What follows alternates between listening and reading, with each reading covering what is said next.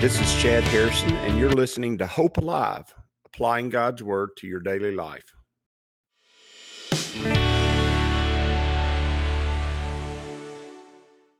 Hi, this is Chad Harrison, and I am the teaching pastor of Lake Community Church and have been serving as a pastor for 25 years. I'm also a practicing attorney. This podcast is designed to help you study God's Word and find God's will for your life. I pray in the name of Jesus right now that God would open up His Word to you and allow you to see Him and to know His will, that you might glorify Him and that you might walk in faith and power each and every day, especially today, in Jesus' name. Good morning. Welcome to Lake Community Church's morning Bible study. We are in Exodus chapter 23 and verse 13. And so we're studying through just things that God is telling them to do in order to have a good society, really. It's a little bit past the law. The Ten Commandments really has to do with relationships, interpersonal relationships, our relationship with God, our relationship with our parents, our relationship with each other, and then ultimately our relationship with ourselves in the 10th commandment to not covet. But then he begins to go through and he goes, listen, these are the things that you need to do that are going to make you strong as a nation. And some of them are very, what we would call religious, and some of them are just very common, very just common sense type things that you need to know.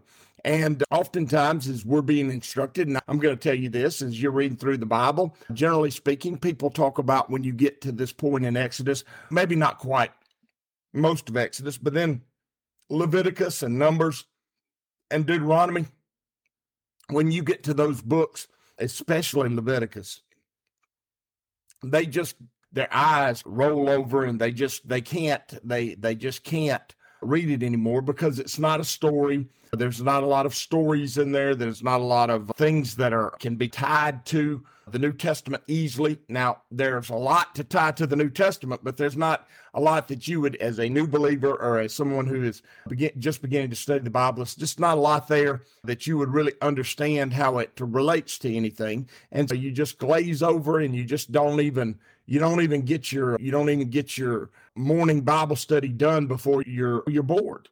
And I find myself in this way with a lot of things. The older I get, the more I need pieces of information that are good, strong. I need good information. And I need it not to waste my time.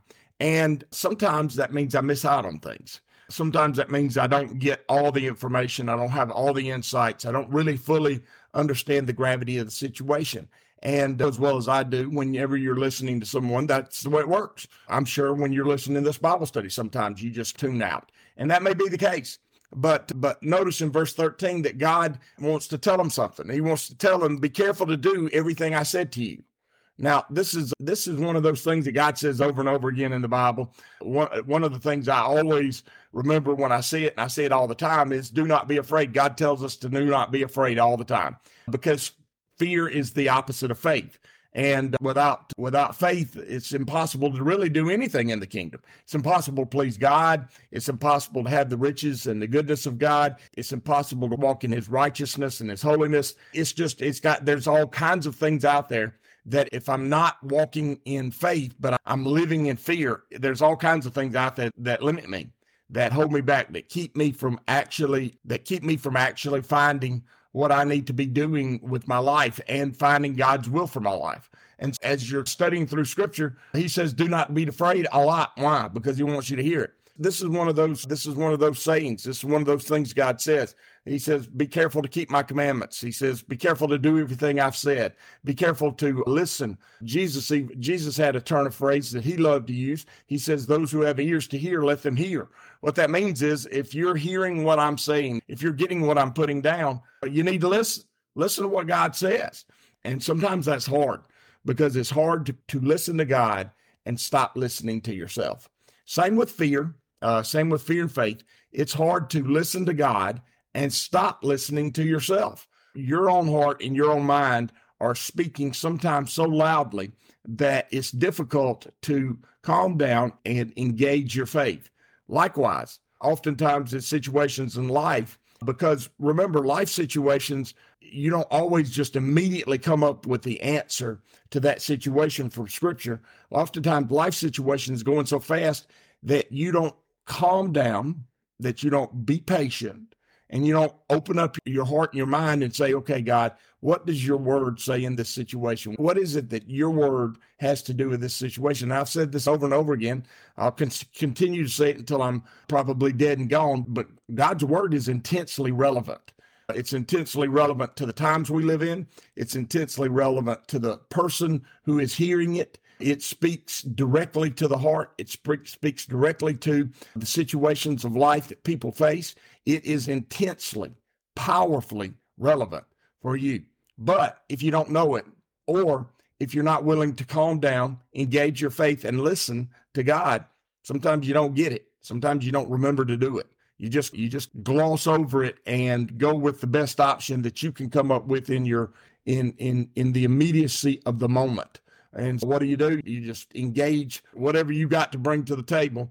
And by the way, oftentimes that's not good. In fact, oftentimes that's not enough. In fact, oftentimes that's not the answer. And so you engage whatever you got, you throw it at the wall and see if it sticks.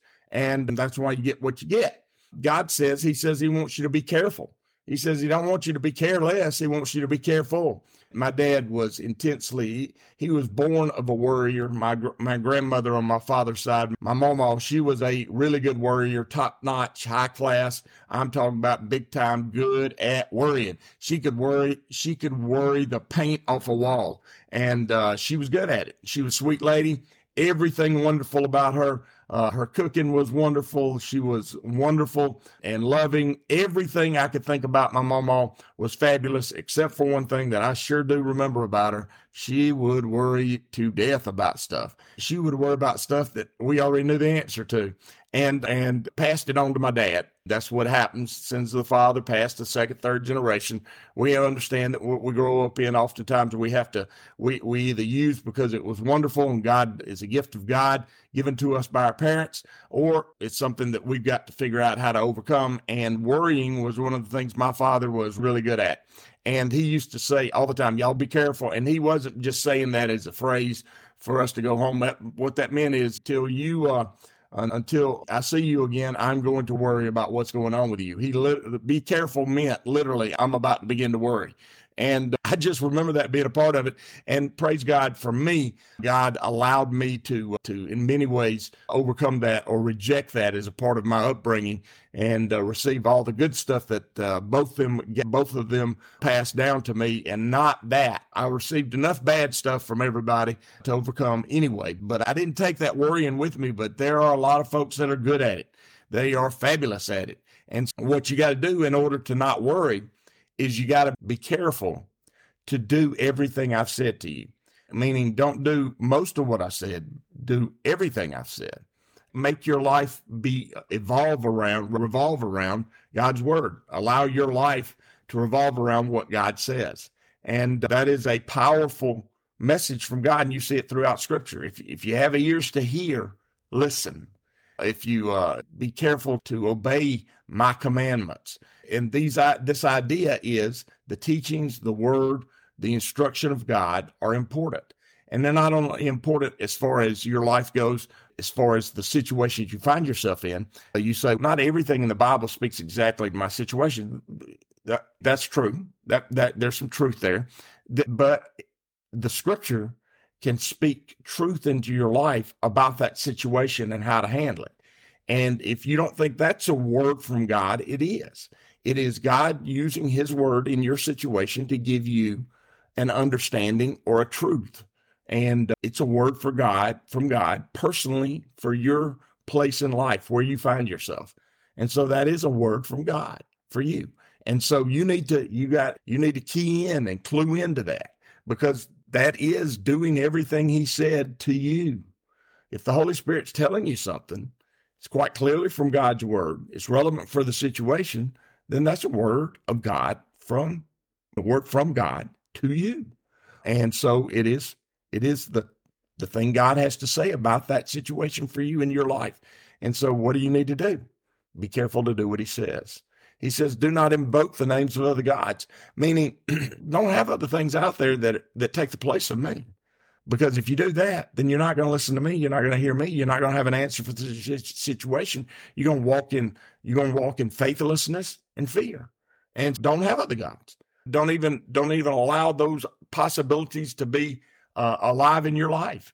Don't have any other gods before you. Don't invoke their name, meaning don't reach out to their character or nature. And do other gods have characters and nature? They have characteristics, and there is a natural form to them. And usually the natural things are sinful. Usually the natural things are under the curse. So do not invoke those things. He says, and do not let them be heard on your lips, meaning don't speak what the world says, anything from the world. Remember, we worship one of three things. We either worship the one true God, or we worship something he made, or we worship our favorite thing to worship, the most important thing we think of to worship in our whole life, and that is us. We worship ourselves. And so if we're going to worship one of those three things, one true God, something in the universe that he created, or ourselves, two of those things are other gods. And they fall in one major category, which is everything that's been made, that was made by God, and then us. And either one of them, we do not need to allow the things of this world and the things of ourselves to come out of what we say. We don't need to allow that to take place. We need to let that go. We need to release that. We need to speak truth from God. And this is important because as we speak truth from God, we agree with God. As we speak what we know from God's word, because we've listened carefully and we're obeying everything he tells us to do. We're being careful to do all that he said to do. As we speak those things, we agree with him. And as we agree with God, our lives begin to fall in line with God. And remember, we either agree with what he said in his word, or he gets real relevant for us in the situation, and he gives us a message from his word by the Holy Spirit that speaks uniquely to that situation, and then we act upon it. And then we speak it out. This is what God has told me to do. This is the direction God is sending me in. This is what I understand God's plan is for the moment.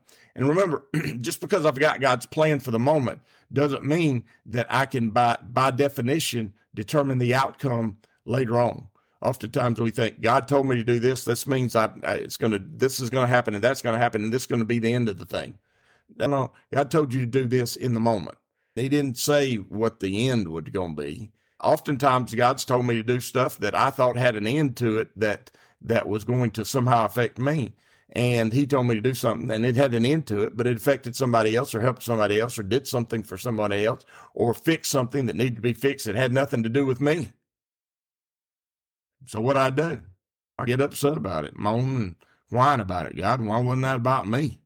Because you're not God, Chad. Remember, don't worship yourself. It's not about you. A lot of things God's going to have you do that you'll have no idea why he had you do it or what you were doing while you were doing it. But you're going to be doing it because you're listening to everything he says to do, and you're not going to have any other gods before you, including yourself. And you're not going to speak those things. You're going to speak what God says. Let me tell you something. When you do that and do that well, you see the hand of God at work all around you. You really do.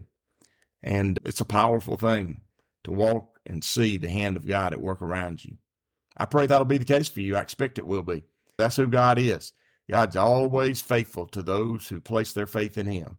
God's always working in the lives of those who know his word, who know his revelation, who know his commandments, who know his teachings, and put them to work in their lives. And God's always at work for those who his grace and his mercy have been poured out on because their faith is engaged and because they are one of his. If you're hearing this and you hear the voice of God at work in your life, then he's already there. Get to work listening. Once you listen, get to work engaging the things he's told you. And I promise you this, he'll never leave you nor forsake you. He's faithful to the end. As you go today, I pray that the Lord will bless you and keep you, that he'll make his face to shine upon you, and that he will give you hope and peace today in Jesus' name.